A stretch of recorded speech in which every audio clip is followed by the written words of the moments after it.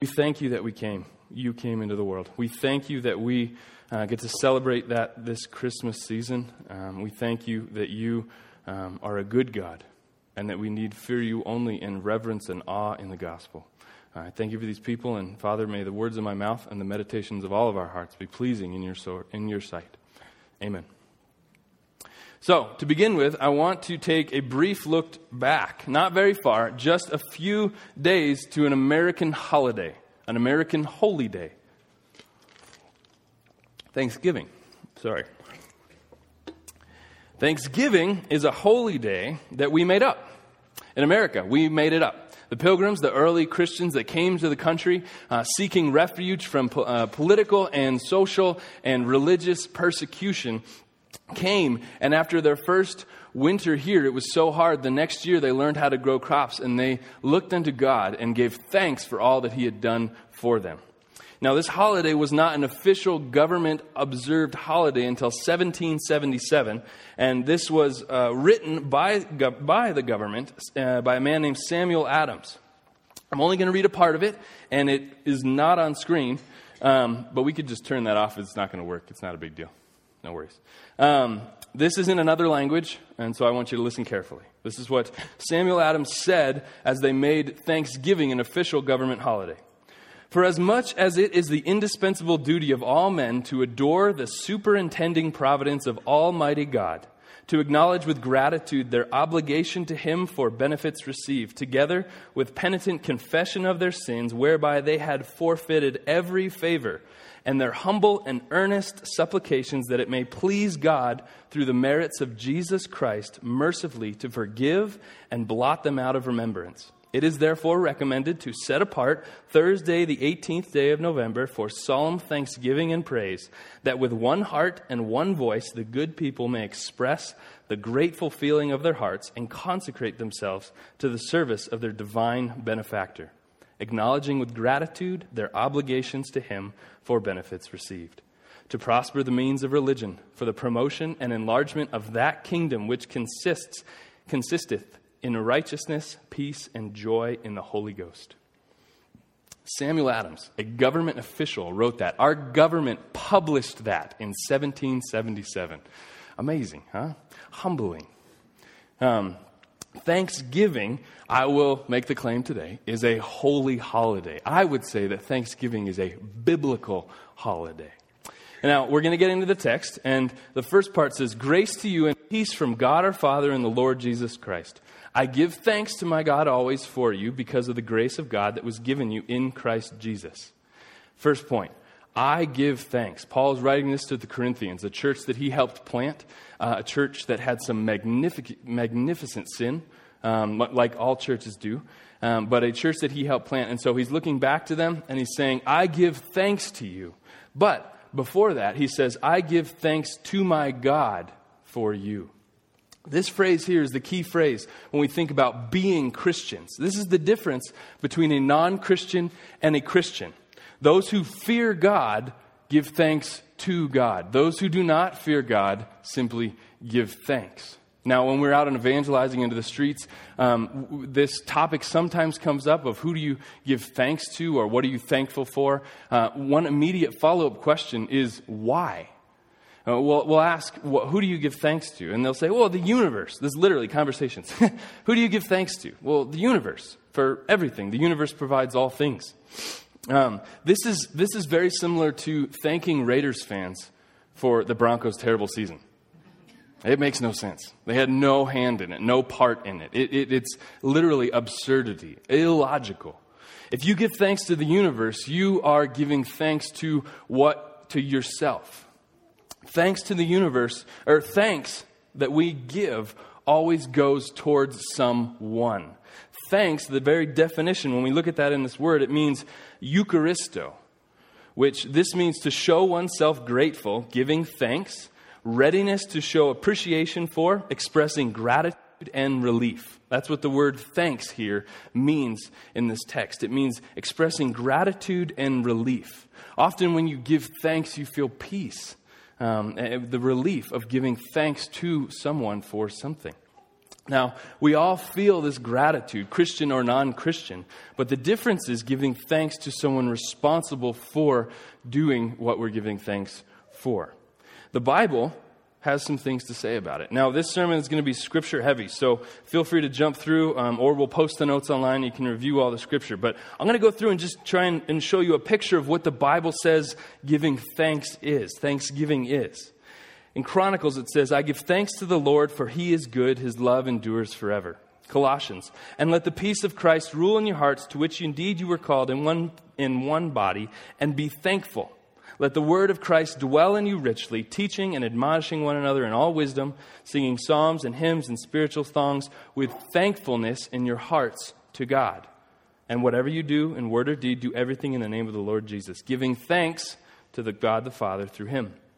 Philippians, do not be anxious about anything, but in everything, by prayer and supplication, with thanksgiving, let your requests be made known to God. We're thankful as we ask before we even receive a yes, no, or a wait from the Lord. Psalms, that my glory may sing your praise and not be silent. O Lord my God, I will give thanks to you forever.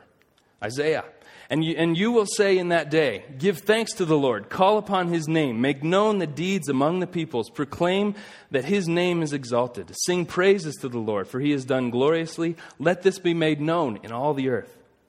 Hebrews, therefore, since we have received a kingdom which cannot be shaken, let us show gratitude by which we may offer to God an acceptable service with reverence and awe, for our God is a consuming fire. Psalms, enter his gates with thanksgiving and his courts with praise. Give thanks to him, bless his name. Last one, Revelation 4. In Revelation, we see magnificent angels, magnificent cherubim worshiping God, encircling the throne where God sits, and worshiping him by doing what? Take a guess. Giving thanks.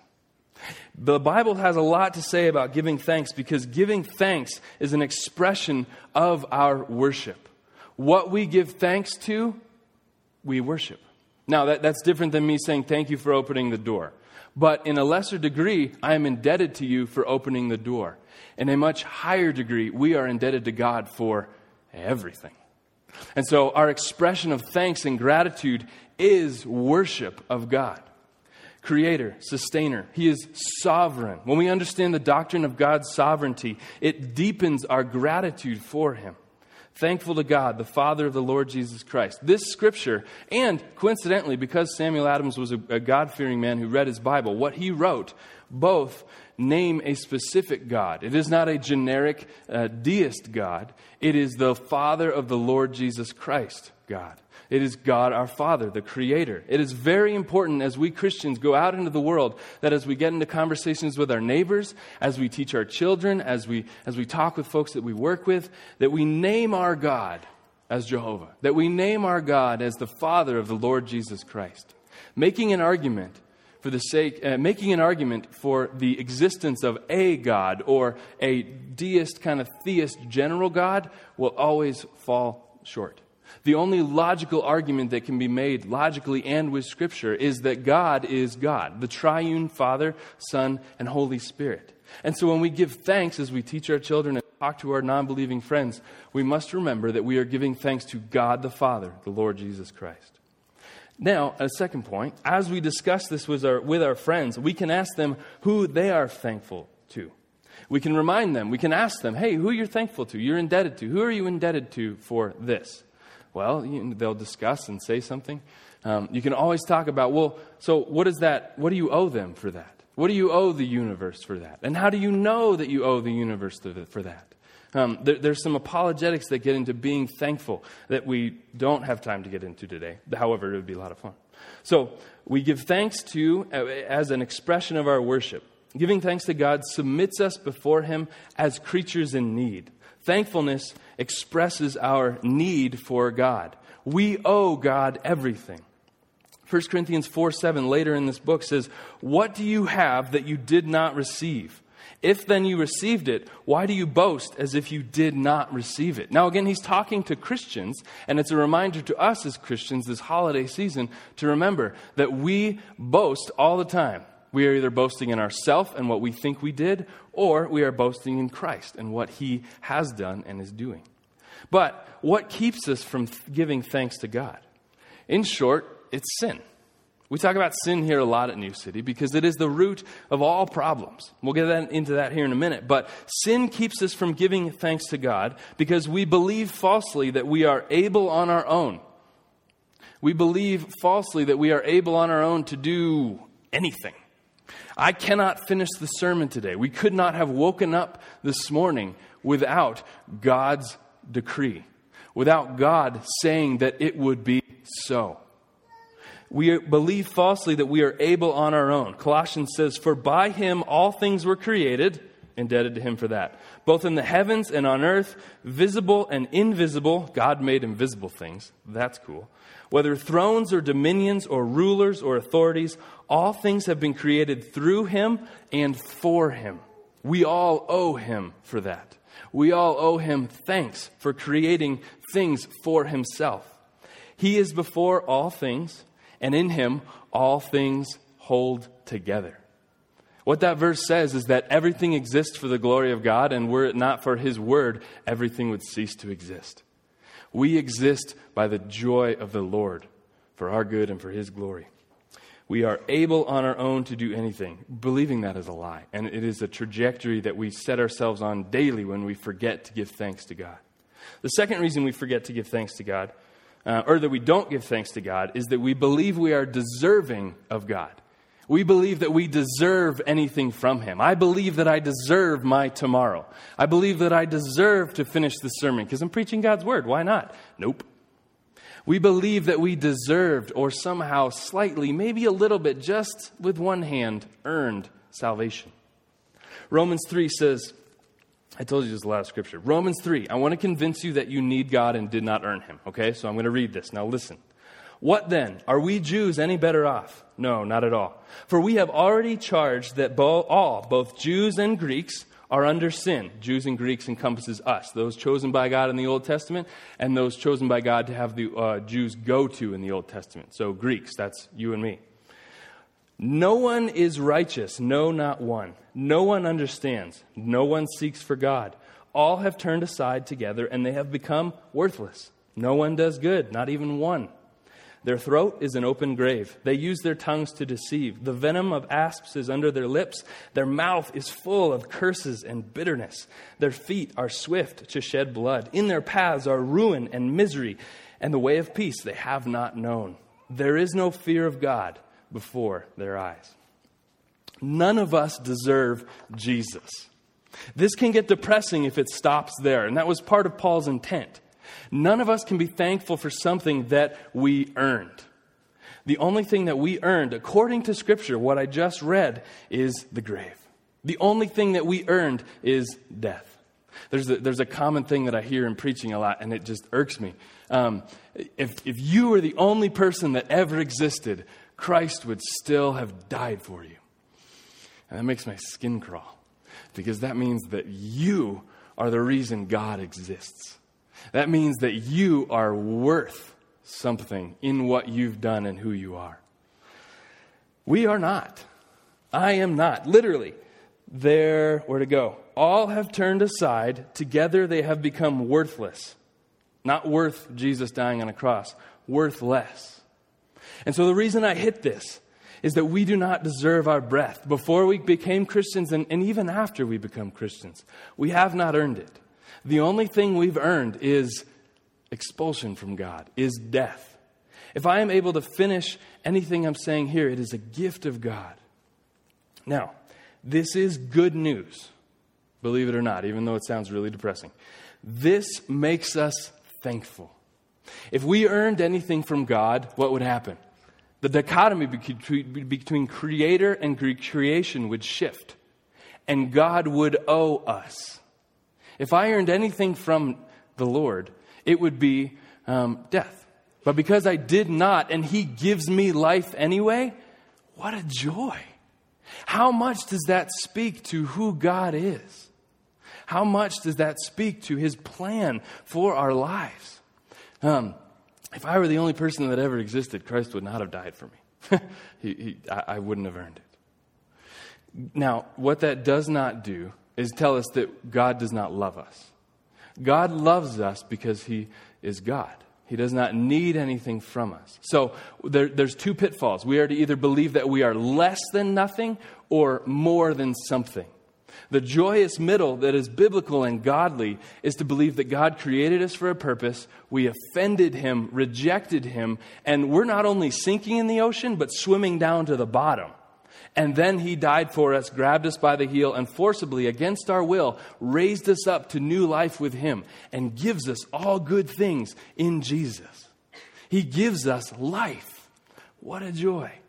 When we understand the depths of our sin, which are worse than we could possibly believe, the depths of our offenses against God, it allows us to be that much more thankful. The two are absolutely related. When we believe we are more sinful than we think we are, we can be more thankful than we ever thought we could be. And what does that do? That gives God glory.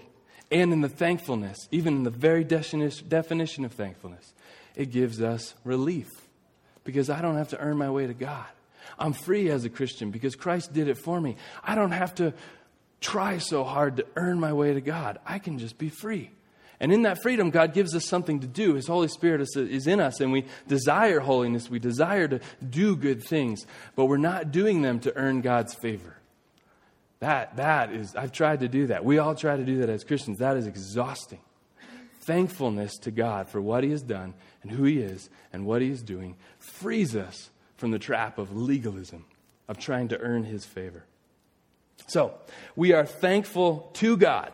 First point. Second point, verses 5 through 7. That in every way you were enriched in him in all speech and all knowledge, even as the testimony about Christ was confirmed among you, so that you are not lacking in any gift.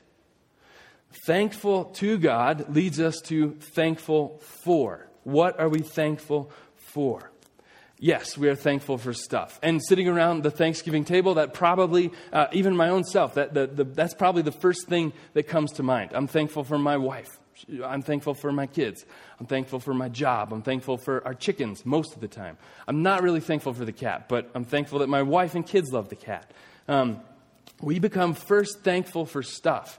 But if we miss this, if we miss the order of progression of thankfulness, we'll end up, again, being thankful to the universe or thankful to ourselves instead of thankful to God. So, our first inclination is be thankful for stuff. But what Christ tells us is we need to first be thankful for him and who he is and what he has done. And then, in understanding that, we can be thankful rightly for our stuff and enjoy it.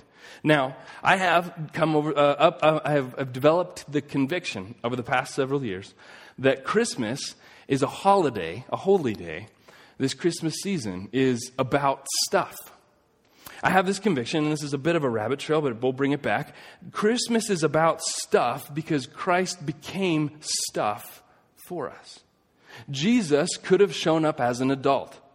Jesus could have shown up in his godly heavenly form, yet he did not. At Christmas, he became a baby. And actually 9 months before Christmas, if I'm going to be accurate. Because that's actually important. He could have just come and indwelled that little baby inside of Mary like a couple days before she was given birth. But what we see in Scripture is that Jesus became Jesus at the moment of conception. The Holy Spirit indwelled or made Jesus in Mary. Put Jesus, not made. Ooh, that's a heresy. Sorry. The Holy Spirit put Jesus in Mary at the moment of conception. And so he became stuff for us. And so logically, the celebration of what God just did of becoming flesh is a celebration and acknowledgement of stuff. So be free. Buy stuff. Enjoy stuff. Enjoy garland. Enjoy pie. Enjoy a little bit of wine. Enjoy things that God has made for us and given us to enjoy him. But as we do that, we're really good at sinning with stuff. And so be careful not to sin. But sinning with stuff is just as much a sin as pushing away and rejecting stuff. We, again, have to come to the godly, joyful middle where we acknowledge that God has given us stuff, we enjoy it, and we use it to his glory and the advancement of his kingdom. So, be thankful for your stuff because God became stuff for us. So, we're thankful for that. And then in the text it says, the grace of God was given us in Christ Jesus, working in each other. Paul is thankful for the work that God is doing in his friends, in the church he planted, in the Corinthian church. And most of all, he is thankful for their salvation, for the gospel preached to them once, for their once repentance, and for their continuing repentance, for their once being saved and in following Jesus, in being sanctified. So he's thankful for the work that God has done through the gospel in the Corinthians. Why is he thankful for this? Why does he not just step over this? It's because all problems are sin problems. He goes on to address some of the problems that the Corinthian church has. And he talks about them in terms of biblical terms. He doesn't talk about them in terms of mistakes or little oopsies or just shouldn't have done that. Man, my bad. He talks about them in godly terms, in terms of sin. What pleases the Lord and what does not please the Lord. What helps flourish us in this world and what hinders that and brings us pain and death. So he talks about this and he says that all problems are sin problems. And if that is the case, if all problems are sin problems, be it shootings, be it the government, what kind of politics? Politics are sin problems. What kind of Thanksgiving sermon would it be if we didn't talk about politics? That's it right there, though. But so all problems, political problems, shootings, mass shootings, small shootings, theft, sexual abuse in Hollywood and the rest of the world, all these problems are sin problems at their core and taken all the way through. And if sin is the problem, Jesus is the answer. If sin is not the problem, then Jesus is not the answer. We have to acknowledge as a Christian church, as Christian people, that everything we see broken in the world, from the smallest twig to the biggest thing, is a sin problem at its core. And Jesus can address those things. If Jesus has nothing to say about those problems, then he's not God. He's not Lord over all those things. If Jesus doesn't have thoughts on politics, sexual harassment, shootings, if Jesus doesn't have thoughts on that, then he's not Lord over those things, and then he's not God. But thankfully, he is. Thankfully, he does have thoughts on things. And I'm going to go through and give you my opinion on his thoughts on all those things. Politics, all that stuff. Bad joke. Okay. So, how does God work? What are we to be thankful for? First of all, salvation. Aside from everything else, we are to be thankful for salvation, because in God working covenantally through time to save us, bring us to himself, we can enjoy pumpkin pie better. I can enjoy my child's face when I buy him that Paw Patrol thing. Asa, don't listen. We got it. You're going to love it. We can enjoy stuff more because we're thankful for salvation. Now, we're thankful, and what does Paul say happens as the believers do this? That they are enriched in him. We are thankful to God always for what he has done, and that in every way you were enriched in him. The word enriched is a Greek word, plutio. It means to make rich, to enrich, to bestow richly. I want you to think of the word enriched as an abundance to our needs. God knows what we need. God knows what we need. And in him, we can enjoy the abundance of those needs being filled in Jesus. Part of that starts with us being thankful to him for who he is and what he's doing and what he's done. And in that, we are sanctified. In that, the Holy Spirit working through the gospel teaches us how to speak and what to think. He says it, that in every way you were enriched in him in all speech and in all knowledge. We are to speak about Christ.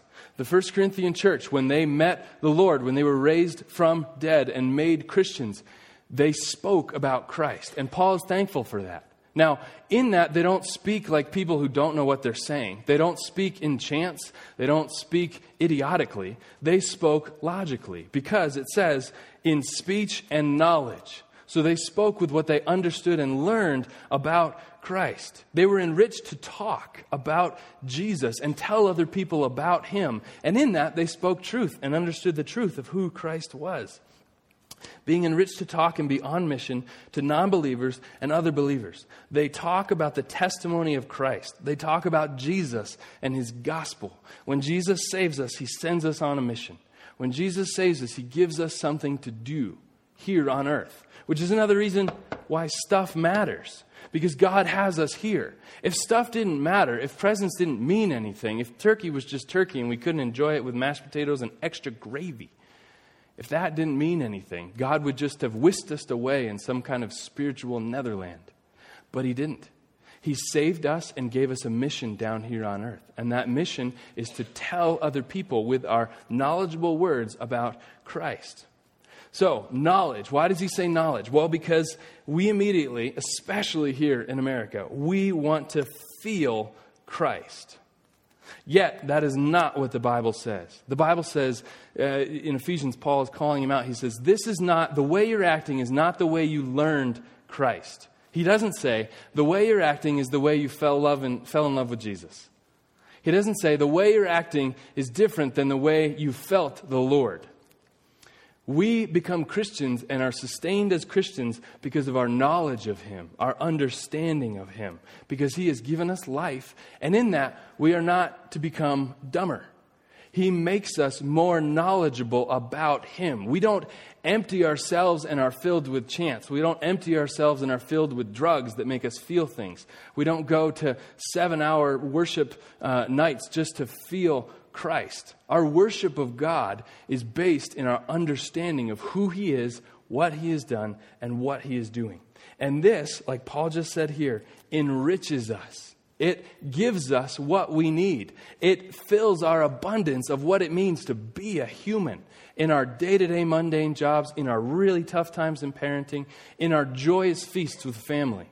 It gives us hope in our understanding of who Christ is. Because if it was just about how I felt, then that bad turkey would have changed my entire faith. And there wasn't a bad turkey. Lauren, it was a great turkey. But if I eat something and it changes the way I feel, then all of a sudden my whole faith is gone. If I believe that my faith is based on how I feel. We become people whisked away by the world, by believing silly things that are myths and lies, by being deceived by deceitful things. But what we need to believe is that Christ does not want you to feel Him. He wants you to know Him. And in knowing Him, knowing who He is, what He's done, and I've repeated this 1,000 times, what He is doing, we will eventually feel Him in all areas of life. There's an illustration. Some of you know this. It's the train illustration. And the feelings follow facts is the point of this illustration. Feelings are the caboose. They're just as valuable as the coal car or the lead engine. But feelings are the caboose. Then faith is the coal. God gives us faith to fuel not our feelings. God gives us faith to fuel what is true about the world. Because again, remember, He's Lord over everything. Every problem, every government, every personal problem, every world problem. Jesus is Lord over all those things. And so He wants us to know what is true about those things. And in that faith that He gives us to believe what is true, our feelings do come along. Our feelings will change about that. But if we believe that God wants us to focus on how we feel, and in that we feel Him, and in that we do things to make ourselves feel things about God, we are missing the mark completely. And I'm just becoming God instead of letting God become God. Does that make sense? Faith fuels the facts, and the feelings will follow. The next part, the last part, thankful doing. We are thankful to God, and then we are thankful for what God has done. And now we are thankfully doing things. Scripture says, as you wait for the revealing of our Lord Jesus Christ, who will sustain you to the end, guiltless in the day of the Lord Jesus Christ. God is faithful, by whom you were called into the fellowship of His Son, Jesus Christ our Lord. So, we are to be thankful to God and do what? Just feast all the time? I mean, that would be good. I would love that. I would be much larger and probably die quicker. But thankfully, we do not have just to feast all the time. We wait. That's what he says here. As you wait for the revealing of our Lord Jesus Christ. As you advent for the revealing of the Lord Jesus Christ. As you're eagerly anticipating Jesus coming back. This is the crux. If Jesus did not ascend to heaven and promise to come back, then we're just wasting our time. Like Paul says, eat, drink, and be merry, for tomorrow you die. If Jesus did not promise to come back, we are lost in this world. But we have a hope that he is reigning now on his throne in heaven, and God is putting his enemies under his feet. I just jumped my notes. He is putting Jesus' enemies under his feet, both the enemies in my heart and the enemies in this world, sin, Satan, and death. As we look forward to Jesus coming back, and it'll be as real as this pulpit, as real as this bread, as real as a Christmas tree, Jesus will come back physically, and we will see him face to face because he's eradicated our sin. He does that. As we wait for that, he sustains us. We do not have to sustain ourselves. The best way I can think of this is I don't have to try to be a Christian in 20 years. I used to worry, man, Andy, are you going to be a Christian when you die? Are you going to make it to the end of your life as a Christian? And then in reading Scripture, we see we don't have to worry about who we're going to be in 20 years. We need to focus on who God is making us now. It is not my job to secure my eternity. Christ did that. I live in it now. He sustains us. Think of this like a marriage. A young married couple, myself, wanted to be 20 years married and have the maturity of being 20 years married. It just doesn't work that way. I get to be 1 year married, and then I get to be 2 years married. And that's the same thing with Christianity. God will sustain us. If you've decided to follow Jesus, he will sustain you. Not because you've decided to, but because he has decided to.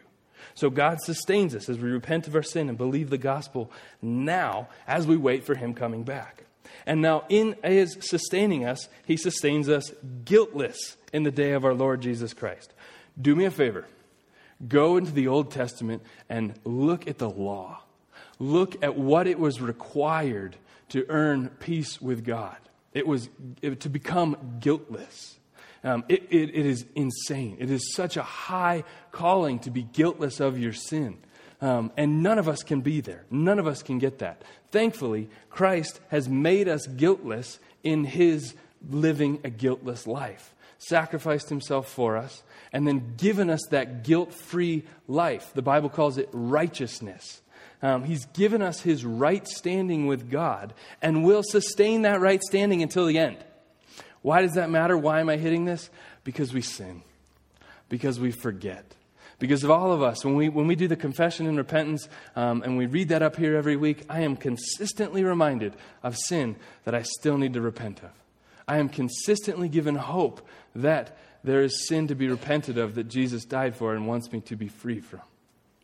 When we sin, we can be reminded that God will sustain us until the end, guiltless, regardless of our sin. Now, that doesn't diminish the seriousness of sin, but what it does do is give us hope in that we may be free from it, that we may repent and remain guiltless. And then we remain guiltless until the day. Paul and all the New Testament writers talk about the day of judgment, the day that Christ comes back into this world physically. He raises up the dead, we greet him in the air, and then we watch him as he rules. Having made the world perfect, having gotten rid of his enemies under his feet, he rules perfectly. Colossians says, "If then you have been raised with Christ, seek the things that are above, where Christ is seated at the right hand of God."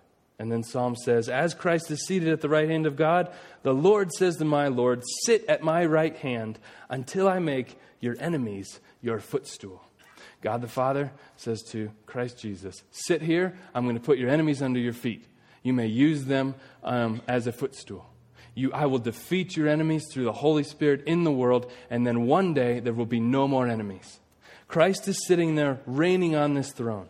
He does this in our hearts as we repent and believe continually in community, helping one another, encouraging one another, reminding one another of our need for Christ.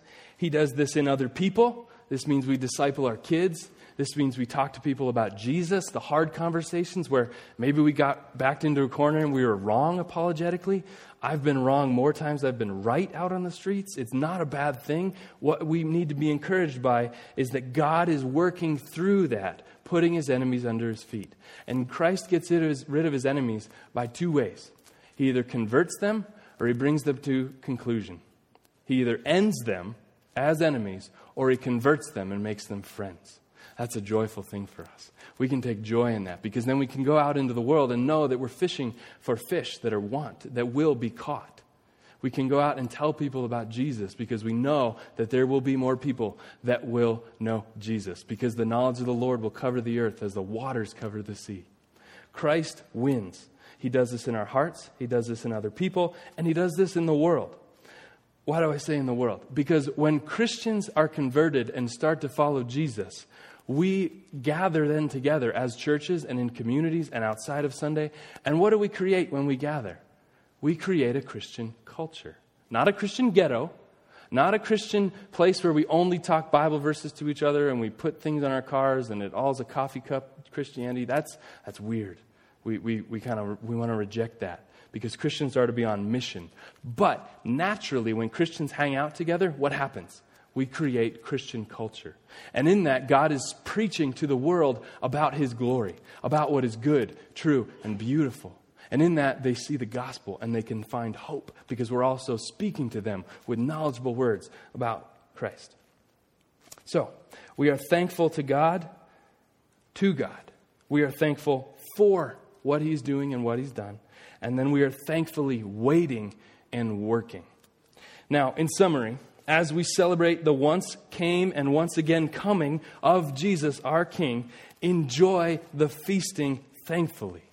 Enjoy giving gifts to one another, not because you're trying to earn their friendship, but because you want them to have joy and know Jesus. Enjoy time with your family. Enjoy learning about the history of Christmas. I just started doing this. I literally bought a book about Santa Claus on Thanksgiving, and it's really cool. But we can learn about the history of Christmas and why in the Old Testament God gives us feast days. And in the New Testament we can enjoy those feast days to their fullest extent. Learn about why we have lights on our trees. I'll tell you, Martin Luther, the great reformer, is the first one to put lights on a Christmas tree. His were wax and had a fire and burned things down when the cat sneezed. But at the same time, we can look at our Christmas trees that are much safer and enjoy them because Martin Luther said, Jesus is the light of the world. And He brings life and light. And God is light and in Him is no darkness at all. So this pagan Christmas tree, we're going to make it about Jesus. Because if this was a pagan holiday, I also was a pagan once. And God made me a Christian. So why should I not go out and make pagan things Christian too? We enjoy things to the glory of God. The garland. Garland was created, was brought into the Christian tradition because there was a preacher who went to preach to people that worship Thor. And there was Thor's oak, which they would gather around, and this is in Europe, like Scandinavia area. They would gather around this giant oak tree and worship Thor. This preacher went in with an axe and cut it down in the middle of their worship service. He cut the tree down, and they were just waiting on Thor to kill him. Obviously, Thor did not kill him, right? Because he's just some weird thing, not even real. But Christ is real. They saw Him cut down their thing that they worshiped, and they were converted. He preached to them Christ. They were converted. He started cutting off branches and giving them to go home and remember what Christ had done for them. And they went home and they celebrated a new holiday. They celebrated Christmas with garland. So that I could go on. It's just fun for me. History. So learn some history. Teach it to your kids. Bring it up in discussion with your non-believing friends. Be thankful to God. Be thankful for Him, for stuff. And wait, working towards His kingdom. We're going to pray here in a minute and we'll take communion. And if you are a believer, I would invite you to take communion with us. You may enjoy the body which was broken on our behalf, and you may enjoy the wine or juice which was spilt so that ours does not have to be. Let's pray. Father God, more than anything, we are thankful. If there's one thing that I desire that is not as much as I should desire, it's that I be someone who is thankful. Father, make us more thankful for You, for what You've done and who You are, and just how You're working in the world. We know that throughout all of our lives there is struggle, there's suffering, there's pain, there's confusion. We do not have all the answers now, but we know You do. And we know that as we repent of our sin and believe in hope, believe in the gospel, You will put the enemies in my heart and the enemies in the world under Your feet. May we worship you this Christmas season as we wait for you to come back. And Jesus, please, please come back quickly. Amen.